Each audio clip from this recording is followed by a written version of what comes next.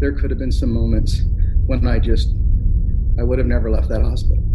Is it time to freeze funding to the WHO during a pandemic? No, maybe not. I mean, I'm not saying I'm going to do it, but we're going to look at it. Well, I found out that I'm not a very good teacher, but I'm doing my best. Even Major League Baseball All-Stars are all about that stay-at-home life right now. Welcome to our ABC 10 News Coronavirus Impact Podcast. I'm Ben Higgins, and we're looking at the different ways the ongoing pandemic is having an effect on our community. In just a few moments, I'll be talking to former San Diego Padres first baseman Adrian Gonzalez, who's trying to juggle 2 kids, a working wife, and a chain of local sandwich shops, all while sticking it out at home during the pandemic. First, though, a look at some of the top coronavirus headlines for Wednesday, April 8th. County leaders reported 76 more local cases of COVID-19. That brings our total to 1,530. The county estimates about 250 San Diegans have recovered.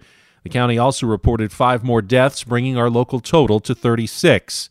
Despite the growing numbers, county leaders say there are some early signs of possible progress here in San Diego, but they don't want people to ease up. They say what we're doing with the stay-at-home order and social distancing is working, and we need to keep it up. In fact, County Supervisor Nathan Fletcher says he never expects anything resembling an all-clear order for San Diego. When that point in the future arrives, it will be a gradual undoing.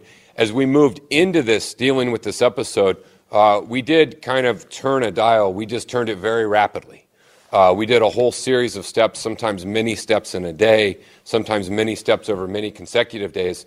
And I think that everyone should be prepared at when that future point comes.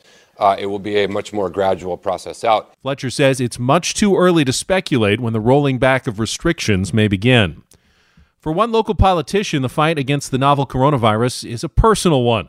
Chula Vista City Councilman Steve Padilla spent weeks in the ICU after contracting COVID-19. He's finally home, but he tells 10 News that his recovery was by no means a sure thing. Apparently, there were a couple times when I seized up, and I had some seizures and I had some other things going on that were very touch and go.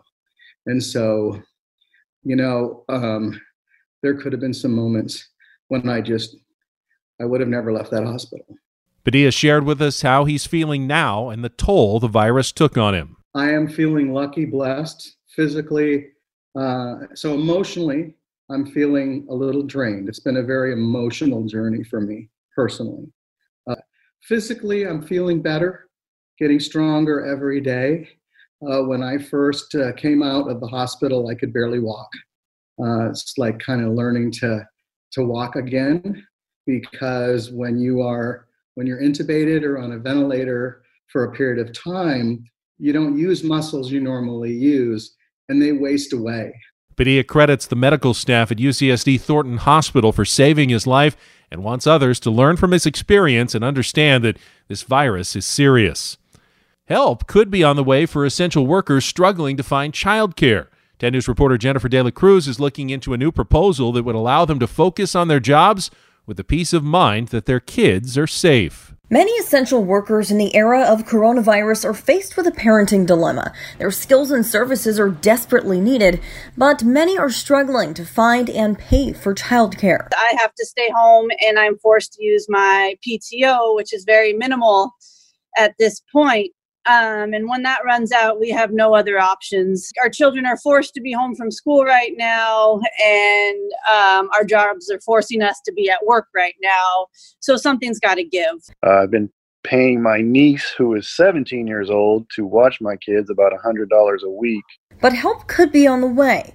Local organizations came together to create the San Diego Emergency Child Care Task Force. Their proposal is hoping to secure vouchers for parents to choose which child care they want at no cost. We are asking for an investment of $5 million in immediate county emergency funding to provide child care for 3,000 frontline workers for 1 month. It comes shortly after the governor signs an executive order to expand access to child care for essential workers. The local proposal would apply to all essential workers, including healthcare, first responders, and grocery store employees. For those people, help can't come soon enough. We are frustrated. We are nervous about our financial situation. It's extremely stressful to go to work and focus on taking care of others when you are limited on taking care of your own family. The proposal has already been sent to the county and to the governor's office. If you feel like you're having more intense dreams lately, you're not alone. Psychologists say the pandemic and quarantine are triggering more vivid dreams for almost all of us. Some are about coronavirus, and others are just plain weird. Doctors say it's a reflection of changes in our daily routines. They say it's also a sign that our brains are trying to process new information. The good news, it could mean that you're getting more sleep while cooped up at home. And joining me today is former Padre, five-time All-Star Adrian Gonzalez, who is handling this like a lot of us. Small business owner here in San Diego. He's got a family in quarantine. Adrian, it's good to talk to you. How you doing, man? It's good to talk to you as well. I'm, doing the best we can, and I think this has us all kind of trying to figure it out, trying to get ourselves, in a routine that works. And but so far we're doing our best, and God bless, we're here, we're safe, we're healthy, and we're together.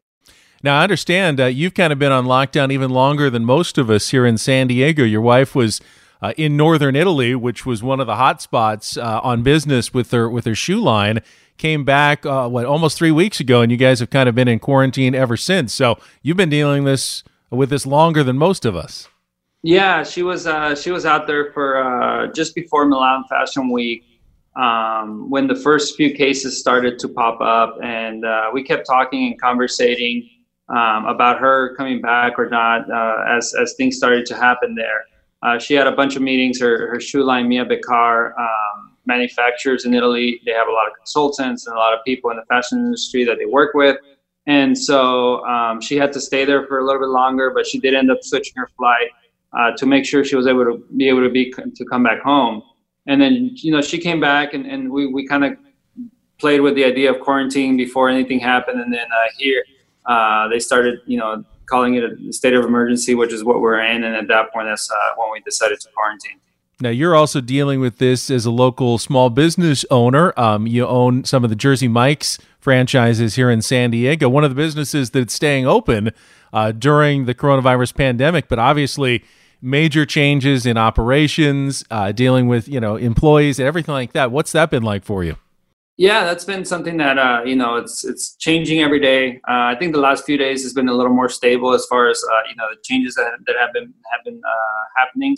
But yeah, it's one of those things where we've changed around the hours a little bit. Obviously everything is through very little takeout, but takeout's still available. But third-party deliveries is where most of the business is coming in from, and that's good. That means people are staying home. So that's it is one of the businesses that right now is essential business, and so we are open, and all the employees have to take the precautions. And Jersey Mike's has done a great job of kind of keeping us informed, keeping us updated, and everything that comes up, we're all on it right away. So overall, it's been a struggle. It's been tough, but we've been able to maintain and stay open and stay in business. And like so many of us, you're not only dealing with business, but you've got a couple of school-age kids at home as well. When everyone, like myself, trying to deal with education, how's that been going? Well, I found out that I'm not a very good teacher, but I'm doing my best. And I do have an 8 and a 6-year-old, so second grader, kindergartner, and it's tough right now. We got this week of spring break, so a little bit of a break, but we had 3 weeks of homeschooling, and it was first week was a little bit easier than the next 2 weeks, but the girls are ready to go back to school. Obviously, it's not going to happen anytime soon, but just respect for all the teachers out there for sure. At the same time, we're all trying to figure out how to at least try to stay in shape. Seems like a lot harder. Most of us can't go to gyms. You're a former professional athlete. I see you've been doing some Instagram workouts. How's that going for you in trying to stay fit during this pandemic? Yeah, so I'm a person that has always been motivated to work out and stay in shape and try to do my best to keep myself from gaining too much weight based on the bad habits that I have, that I eat a lot. And so for me, it's something that I thought it would be good to create some workouts with no equipment, so anybody can do them at home. whether it's in their bedroom, living room, wherever it is in their house, that they have that space where they can do burpees, jumping jacks, sit-ups, push-ups, planks, whatever it is that we can do with our own body weight. And so we did that for a week. It is on my Instagram in the highlights. It's under day 5. But that was a fun week to just kind of do no weight workout. And then, but I'm still kind of, back into my normal routine of weightlifting 5 to 6 days a week and staying as active as possible. Then there's the challenge of trying to stay connected with friends and your community while still maintaining social distance. Tell me about Virtual Taco Tuesday. Yeah, that was fun yesterday. Yesterday we had Virtual Taco Tuesday. It was National Beer Day. I'm a partner in a beer company called Calidad Beer, and really good friends with some guys that started Tacos 1986 here in town. And we just decided National Beer Day, Tuesday, Taco Tuesday, let's get some friends. And so I was able to get a few friends, all friends from San Diego. Jorge, who came out from Tijuana actually, and then Mario Lopez and Frankie Delgado, both Chula Vista guys that grew up, and we all had the same background. And just really had a good time, and it was fun. It was a lot of fun. So you must be following what's been going on with Major League Baseball. To have spring training just cut short like it was, and now to be kind of in limbo, waiting to find out what's going to happen. You saw that proposal floated the other day about maybe trying to get all the teams together in Arizona and seeing if a season could work that way. What has been your impressions of everything that you're hearing coming out of the league right now? Yeah, there's a lot of different things, a lot of different scenarios and thoughts being thrown around. I think it'd be hard to keep it to just Arizona. Obviously you got 30 teams. There's only about maybe 15 stadiums or less than that in Arizona that you can have games in. Phoenix is a drive away, or you can have a quick flight, keep everybody isolated to, you have San Diego, you have LA, you have even Dallas, or or Denver. There's a few places where you can just kind of fly, play the game, and fly back if you need to. So keeping it to Phoenix might be the best for isolation, but I don't think it can support all the teams because you don't have that many clubhouses. You don't have that many places where people, could essentially be. One thing I do think that is something that they should consider is DH for this, if it is a shortened season, DH across the board, because that'll allow the pitchers to finish their innings or being able to go that extra inning because everybody's going to be an innings limit. So that's one thing I think they could consider, but hopefully they will be able to get it in some way or another, at least half a season, whatever it is, just to get that season under, and get it done with, and have that experience for the rookies and everybody. But the longer this pandemic keeps us inside, the harder it'll be to accomplish. And of course, you were a former high school star at Eastlake High, a Titan. Can you imagine what it would have been like if your senior baseball season just got canceled all like this? I mean, my heart keeps going out to kids like that who are going into their senior years right now, and this was going to be the fun time leading up to graduation. That seems like one of the tough ones to me.